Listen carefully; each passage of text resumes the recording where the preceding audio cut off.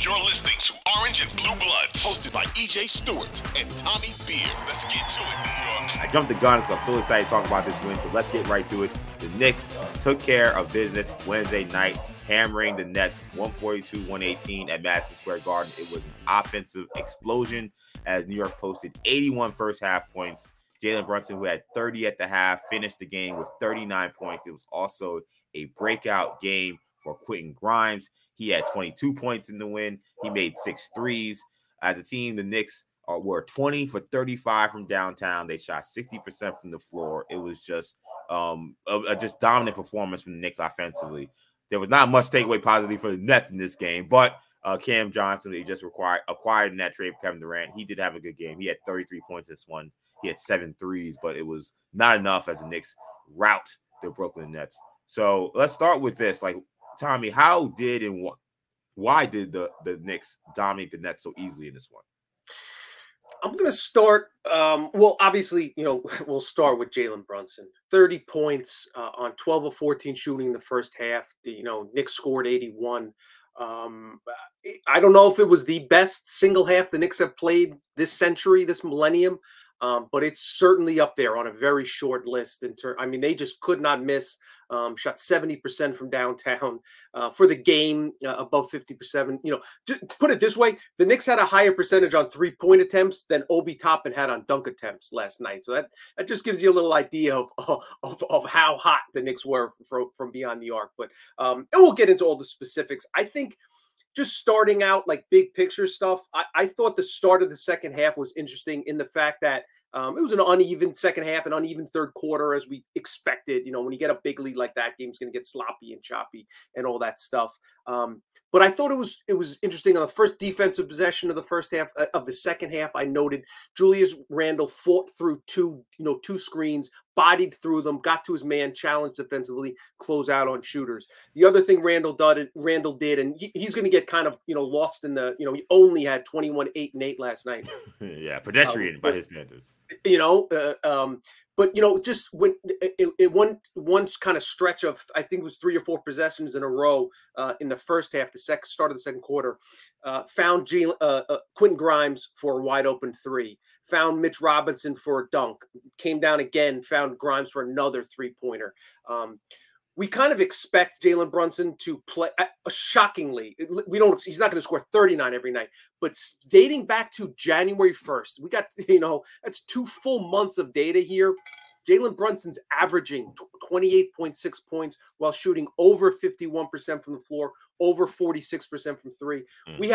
He's just playing at a ridiculously high level. Even if that comes back down to earth and he's at his seasoned average of around 24, 25 a night efficiently, the Knicks can kind of unlock their potential when Randle does the little things, play hard defensively, fight through screens, and spray the ball to open 3-point shooters. And obviously, the other part of that equation is Quentin Grimes catching, shooting, and knocking down those shots. Yeah.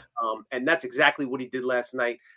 We are, Grimes believers here. I don't think we've ever lost faith in him. I think we all assumed it's only a matter of time before he snapped out of a little mini slump that he's been in.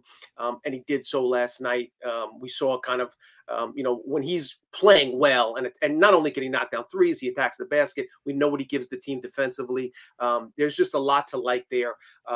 So we got the Brunson kind of, obviously he's the lead story, but then we have the complementary pieces, the Randle and Brunson as the cornerstones.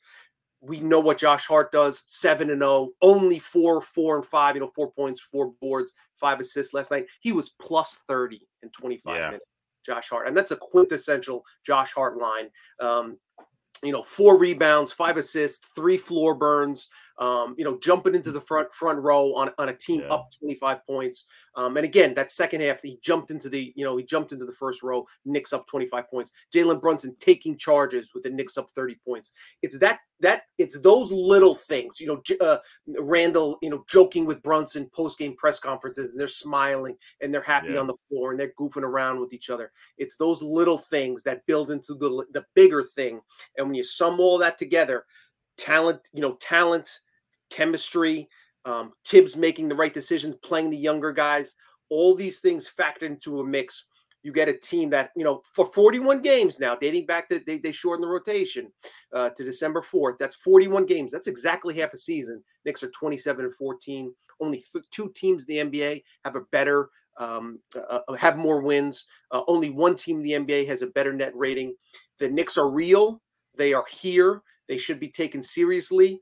And it's going to be fun to see how this plays out over the final 15 plus games of the regular season. Ooh, it's going to be good, Tommy. It's going to be good. Look, that game on Wednesday night, first of all, the shooting was unreal. I mean, the Knicks shooting the ball that well, especially in that first quarter, putting up 47 points. I mean, that was the best quarter of basketball the Knicks have probably played maybe in 20 years. I mean, that's how dominant they were offensively. And a lot of it was they were getting good looks. They weren't hesitating on those shots. And once one guy saw one go down, then everybody else started getting into the fray. You mentioned Quentin Grimes. I like that he was aggressive. I like that he was not hesitating on whether or not to shoot or whether or not to pass or whether or not, because sometimes I think on this team, because he has so many other offensive players who can get their own, sometimes I think he hesitates on whether or not he should, kind of get in the action. He kind of gets locked into just being that defensive guy. The Knicks are going to need him to be a factor offensively as well. And we know he's capable. And last night was a great example of that. Again, 8 for 12 from the field, 22 points in this game. And his jump shot looked just pure in this one. You mentioned Josh Hart. I mean, how about Josh Hart ripping the ball out of Daron Sharp's hands in the second half on a rebound like he was Zion Williamson on Kevin Knox? I mean, it was crazy watching how Hart, even when he's not scoring, can impact the game in so many different ways. And you mentioned Jalen Brunson. 39 points on 18 shot attempts is ridiculous. I mean, that's just that efficiency is crazy. He was 5 for 6 from the 3-point line. And he made both. The only thing he made all his free throws this time, though. The Knicks continue to have struggles with the free throws. That was the only thing offensively the Knicks continue to struggle with. But I mean, Brunson, that was as close to pitching a perfect game as you can have playing an NBA basketball game. They had scored 39 points in 36 minutes on 15 for 18 and 5 for 6 from 3. I mean, what is that? In baseball, that's like pitching a complete game shutout where you throw. EJ, I didn't check Twitter. I didn't check Twitter last night. Did Spencer Dinwiddie tweet a lot of stuff last night? Was he saying much on social media? Because he's been talkative with KD and Kyrie on his side. Did he say anything about Brunson's performance last night? I didn't see that. Yeah, Spencer Dinwiddie seemed very quiet last night. Which is funny because even after the last game, I guess he didn't realize what had happened and what had changed when it came to the hierarchy of power in New York basketball. Because after the last game when the Knicks spanked these guys, I guess he's still thinking that KD and Kyrie are coming through that door, to quote Rick Pitino, because he's like, oh, next game, we're looking forward to seeing those guys again. And then Spencer Dinwiddie in this game posted minus 18 in this one. He shot 3 for 10 from the field, 0 for 3 from 3. And his man, the guy that his contemporary at the point guard position, pitched a shutout, essentially. 39 points, 15 for 18 from the field. So not much from Spencer Dinwiddie. I don't think we'll be hearing much from him in this rivalry moving forward. So it was just an absolute dominant performance by the New York Knicks. And I really do want to harping on this Quentin Grimes case, because to me, I know we've talked about X factors on this team. I like that Knicks team is like that when Quentin Grimes plays like that. Like, I think when you say, what is the max offensive potential of this team? If they get Quentin Grimes shooting the ball like that, they can put up 120, 130, 140 points on some teams, because you're going to get quality play from Randall. You're going to get quality play from Brunson. IQ is going to bring it. RJ is a little bit of a mixed bag. He played very well last night offensively. And Mitch Robinson, I mean, he was dominant in this game as well. So you're going to get your offense from certain guys. If you get that kind of offensive output from Quentin Grimes, that's when you say, okay, now the Knicks go from being a good offensive team to potentially a great offensive team. 100%. I'm just looking it up right now. Quentin Grimes has scored over 14 points 12 times this year, 13 times this year. They are 11-2 in those games. So that just kind of lends credence to the fact that when he gets going, it's a very good sign for the team, because again, you kind of know what you got from what you're going to get from Brunson. You know what you're going to get from Randall last night. And I wrote a little bit about this morning, just kind of looking at the bigger picture and the grand scheme of things, because expectations have to be adjusted now. Like this team, 7-game win streak, average margin of victory during these 7 games is 16 points. Again, they are not just winning games; they are dominating teams. And they've been a good team for a long time. They are a great team during this current stretch. Now, history tells us, and common NBA thinking, lets us know an NBA team can only go so far if they don't have a top tier elite NBA superstar, which the Knicks don't have. However, what's going to be fun and really interesting going forward is, what about if a team has 2 all NBA caliber talents? Because forget about Brunson being an all-star now, which is even more not being an all-star, which is even more laughable than it was a month ago. Yeah. Both Brunson and Randall. I don't know if they're going to make all NBA. We'll have that conversation a month from now. But they're in the conversation, certainly. Make no mistake about it. When you factor in the Knicks' record, their production, their efficiency, all that stuff, they're all NBA caliber players. If they're not one of the 15 best players in the NBA this season, they're in that top 20, top 25 discussion. So the question is, what's the ceiling of a team that has 2 all NBA caliber talents surrounded by 7 players who all excel in their roles? When you have Mitchell Robinson, 3 games in a row, he's yet to miss a shot. In fact, I looked it up this morning on Basketball Reference. He is the first player in NBA history to have 3 straight double-doubles and shoot 100% from the floor in each of those 3 contests. First and only player in NBA history. We talked about Grimes knocking down 3-pointers. We talked about Josh Hart and the bench. That second unit since Josh Hart has arrived during the 7-game win streak, the best net rating, unsurprisingly, in the NBA in terms of their reserves. IQ, 15 points on 50% shooting. I mean, listen, if it's a day of the week that ends in Y, then IQ is going to give you 15 to 20 points. He's going to he's going to shoot around, shoot a high percentage. He's going to give you plenty on the defensive end, play passing lanes. Hartenstein, 8-8. 3 assists and a couple blocks last night. You love what he's given you as part of that second unit. The only 2 kind of, the guys that really haven't exploded of late are Obi Toppin and RJ Barrett. If and when these guys start, succeeding in their roles, becoming superstars in their roles. Again, that's not RJ scoring 23 points a night. That's RJ scoring, maybe 16 points on 55% shooting from the floor, 8 rebounds, 4 assists, and solid defense. And Obi coming in, getting a few easy baskets, knocking down the corner 3-pointers when they're there, and again, improving himself defensively. If all those pieces can kind of function, and Brunson, again, the key piece that unlocks it all is obviously Brunson. When you have that guy, you have a chance in any playoff series. So it'll be very interesting to see just what this team's ceiling is with that kind of roster construction.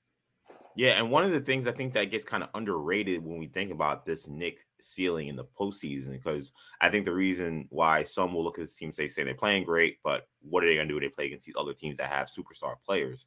We kind of forget. I mean, Jalen Brunson in that first round series against the Utah Jazz led a team primarily without Luka Doncic and played like a superstar. I mean, there's actually more indication that he's going to play just as good, if not better, in the postseason than he's played in the regular season, because the best we've ever seen him play before this season was when he was leading his own team in the playoffs against another high caliber team than the Utah Jazz. So, like, I think that we say, oh, what's going to happen in the postseason? I mean, Jalen Brunson, among the top scorers in clutch points this season, one of the top scorers in fourth quarter points this season, a guy who already has playoff experience, has closed teams out in the postseason. I mean, why not? Why not Jalen Brunson being one of those guys who in the postseason is leading Knicks to 1 or 2 series wins? I think that now you have to look at the way they're playing and say, maybe this is the guy. Maybe this is the guy that can get them to maybe not the mountaintop, but maybe a little closer than maybe we thought coming into the season. And closer than they have been in a really long time. And a long time, exactly. And the other thing to note is they would match up against the Cavs in the first round, who just so happened to have this guy named Donovan Mitchell, who Jalen Brunson dominated in the aforementioned first round series against the Jazz, last year. So that's and that's something else. One thing to note, just in terms of Brunson, and again, I thought that second half was interesting. The fact that if the game had been close, Jalen Brunson had a legitimate chance to make a run at 62, the scoring record in Madison Square Garden. Again, he's finished with 39 on 15 of 18 shooting, which is mind-boggling. But it's very notable, I think, that he only attempted 4 shots in the second half, which tells me a couple things. One, it was obvious that the Nets came out of halftime and said, we're probably going to lose, but we're definitely not going to lose by giving up a 60 burger to Jalen Brunson. If we have a chance of coming back, we got to cut off the head of the snake. And they started running 2 guys consistently in Brunson. What does Brunson do? Exactly. Unselfishly finds the open man, whether it's Randall at the nail or Hardenstein or Mitch Rob. Grimes knocking down 3-pointers. And that's what we expect him to do, because as he said after the game, he's asked about his statistical production. He said, listen, all I care about is wins. And proof is in the pudding. Actions speak louder than words. So we know that, I think that the Jazz were probably caught off guard just by how well. Definitely last season. Yeah. They expect them to play well, but not that well without Luka. Now we have that series and the rest of the Mavs playoff run. And now we have 80 plus, we'll have 80 plus games of Jalen Brunson dominance in the regular season. So it'll be challenging for Brunson. But as I mentioned, that's where you come in the complementary pieces. That's when Randall can excel as a facilitator. That's when when Barrett can be a connector on the offensive end. If Grimes knocks down his threes, we know that these guys can put a defensive team at the end of the game, on the floor at the end of the game for the final 8 minutes with a combination of IQ and or Grimes, Hart, Mitch Rob at the back line that are going to make it difficult to score. So, even if the teams decide to really shut down Brunson, having all these other pieces, complementary pieces that can excel in their roles, you have a very interesting, dangerous team. And listen, no team's going to say, I'm scared of the Knicks, I don't want to play the Knicks. Every team at the top of that Eastern Conference, if you give them some truth serum, is going to tell you, I want no part of New York in the first round, because that's a dangerous, scary team right now. I totally agree with that. And I think with Brunson, I think the Nets in some ways did the Knicks a favor with that second half, because I think there is a very good chance that when they get to the playoffs, you'll see teams guard Brunson the way the Nets were trying to guard Brunson. Because you can't guard him one-on-one. I mean, if you really decide you're just going to guard him one-on-one, he's going to kill you. So I think that I expect when the Knicks get to the postseason, and whoever that first round matchup is, that you'll see teams running doubles at them. And I hope that he see more doubles during these last 20 some odd games or 18 games, whatever they got left in the season, because the Knicks have to be prepared for what they're going to do when they take the ball out of Brunson's hands. Because you play basketball at the grade school level, whenever a team's got a top-notch point guard, the strategy is always cut the head of the snake. So I expect that any team that's going to play against the Knicks in the playoffs are going to try to get the ball out of Brunson's hands. He saw Mikal Bridges was picking him up full court, not letting him get the ball inbounded at some points in that second half. And I think the Knicks being able to hold off the Nets, essentially they tied them in the second half. The Nets won the third quarter by just 1 point. Knicks won the fourth quarter by 1 point. So essentially it was a wash in a game that the Knicks were up by 24 points. So the fact that the Knicks were able to execute still while Brunson having to get the ball off the way as much as he was, I think that was great, kind of, almost like scout team work. It's crazy. I'm talking about the Nets as a scout team. That's kind of what they were in that second half. The Knicks being able to get that work and understand what their strategies are. There were so many times in that second half where I see Josh Hart pulling Hartenstein saying, hey, actually, when they do this, you got to be here. IQ was talking to someone at some point in the game, say, hey, I think we should do this. Like, they were talking through things as they were kicking the crap out of the Brooklyn Nets. So a lot of this work that they got in this game was good. And in many ways, again, it felt like a scrimmage in that second half, because they got to work on things that I think are going to be important for the playoffs. And the other thing with Brunson, and it'll be interesting to see, maybe teams decide, hey, let JB get his, and we'll keep Randall in check. We won't let Grimes get open threes. Maybe that's the case. If Brunson has 12 assists and the Knicks win by 8 in game 1, and then game 2. That's what postseason adjustments are all about, which is where Tibbs will have to earn his money. And we'll discuss that if and when the time comes. But just in terms of the Nets game, I remember us talking on the pod previewing the second Nets game, the previous Nets game prior to this one was 10 days ago, whatever the case was. Yeah, it was 13th, I think. Yeah, it was the first game after the Nets had acquired Mikal Bridges and after the trade deadline and Hart was here. And we talked about will Mikal Bridges be able to slow down Jalen Brunson's been playing at incredibly level, because we know how good of a defender Mikal Bridges is. Last 2 games against Brooklyn, Brunson has scored 79 points on 38 field goal attempts. I mean, that's again, the guy is playing at a level at which nobody could have anticipated. It's been incredible. And the last thing I'll say on this game is I think that we have seen an official shift in this Brooklyn Nets New York Knicks dynamic. Like I went on WFAN and said the Knicks were going to watch these guys, and they went out and watched these guys. It wasn't that surprising how much they beat them down, to be honest. Like, I think that's a Nets team that's still trying to find themselves. They have pieces that are good, maybe in a vacuum, but I don't know if necessarily fit. And I think the Knicks are going to kind of be the big dogs in this rivalry moving forward. Like, unless the Nets find a way to make a trade or do something to bring in a star and consolidate some of the pieces that they have, I think that 9-game losing streak the Knicks went on, they may be able to go on a 9-game winning streak against the Brooklyn Nets, because the last two times these two teams played, they look like they shouldn't have been on the same floor. Mitchell Robinson's on Twitter this morning saying he's the best center in New York City. I kind of thought IQ took the matchup with Cam Thomas personally, because, I mean, there were times he stripped the ball right out of his hands. It just seemed like every time Cam Thomas was on him, he was going right after him. Like, I think the Knicks see these guys on that other side and say, that's food, and they're going out there to destroy.